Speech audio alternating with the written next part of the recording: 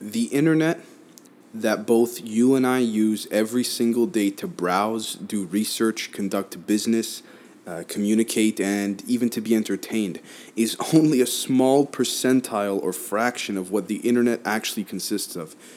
So, the dark web is essentially the rest of the internet that is actually hidden from the rest of the world. And it can only be accessed through specific internet browsers and programs and whatnot. So someone might wonder what the purpose of the dark web is. And the answer to that is that it's used for many different reasons. I mean, in some cases, people like to use it just because they truly value their own privacy, while others use it because they don't want the government watching what they do and every action that they take.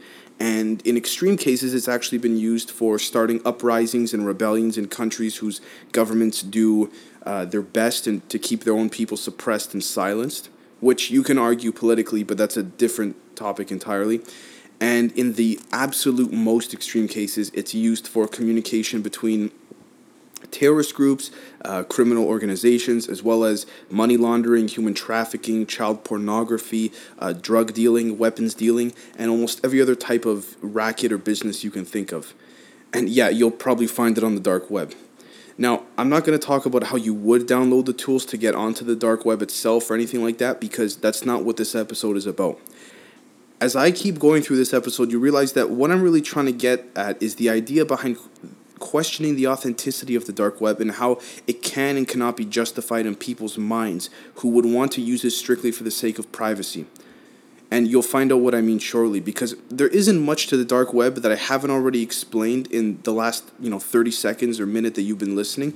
But I think it is important to view the dark web as almost anything else in life, and that is that you have a choice. Now, before I go on, I just want to mention that you shouldn't get the dark web confused with the deep web. Okay? The deep web is just a place where you can find completely legitimate content that you just wouldn't be able to find through a regular Google search or whatever. But we'll talk about that later too. So, I mean, it's kind of like it contains the data of your Gmail or Hotmail accounts and your credit card stuff, and not just individuals, but corporations as well. Right? So it's good that it's hidden because you don't want the contents of your email, being published publicly for people to Google.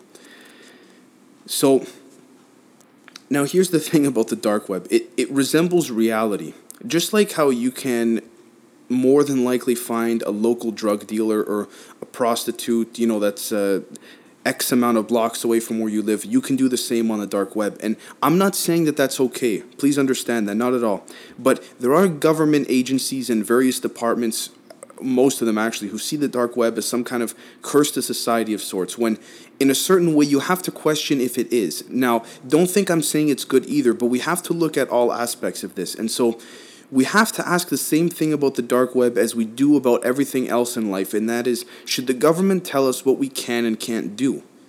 I mean, of course there are laws, but here's the thing. Laws are broken all the time, and, prostitution is legal in a lot of cases, and so you can argue, what's the difference between ordering an escort from the dark web because you don't want to drive 40 minutes into the city to, find a local rub and tug and whatnot, right? I mean, let's be honest. The same thing applies for when buying drugs on the dark web. Of course you can do it, just like you can do it in real life.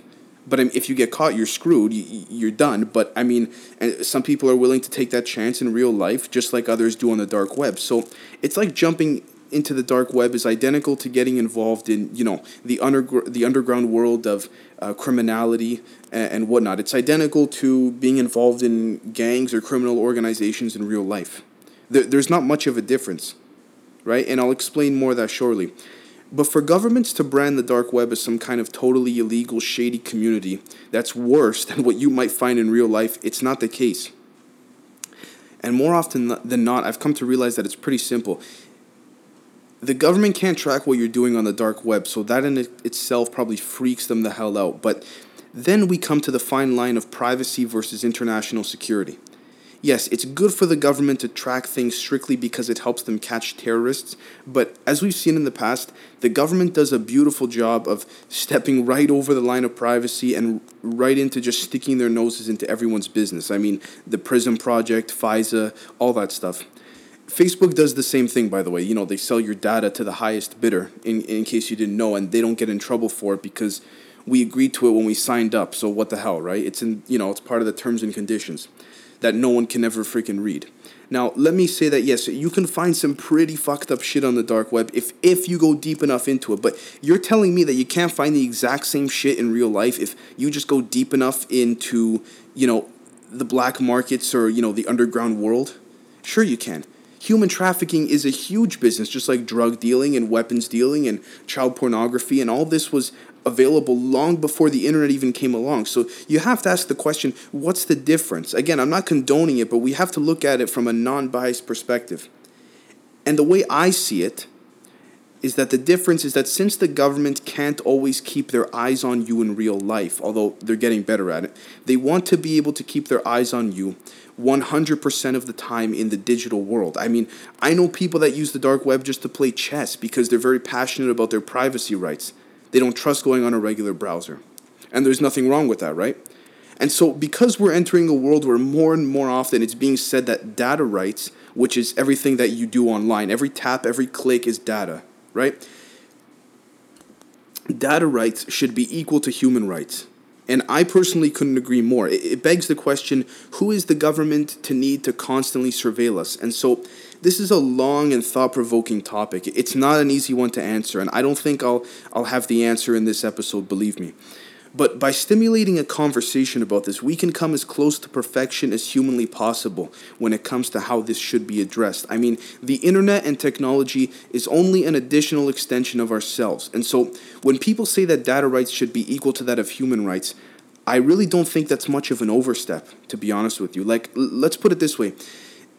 The internet that you and I are using right now is only 4% of the entire World Wide Web.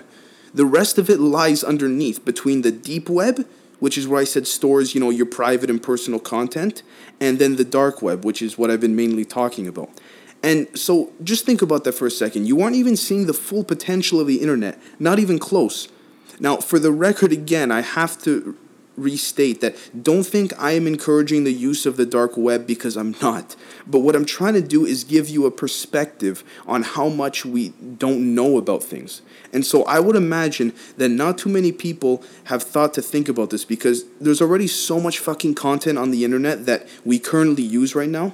And of course there's frightening things on there, like the fact that, on the dark web, you can purchase a hitman for only $400. That's frightening because it shows that it doesn't take much to invoke this kind of violence. But, you're telling me you can't go out on the street and pay someone $500 or $1,000 to do the same thing?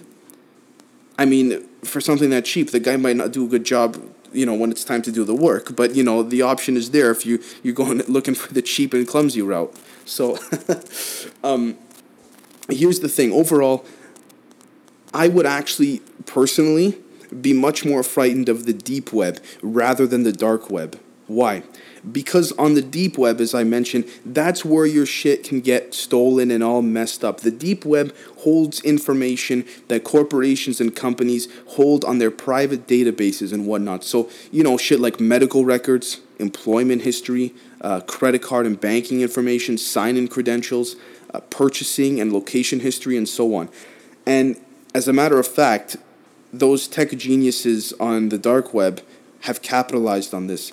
What a lot of hackers do in order to make, an abundance of money is they'll pull information from the deep web and then sell it on the dark web, like Netflix login accounts or credit card information or all kinds of things that, fraudulent medical information and whatnot. The thing is that everything on there caters to whatever criminality you're trying to do most of the time, right? Like, the list just goes on and on. This kind of stuff actually poses huge risks to corporations and whatnot. It poses a risk to everybody, but more so corporations, right? Because they can't control it.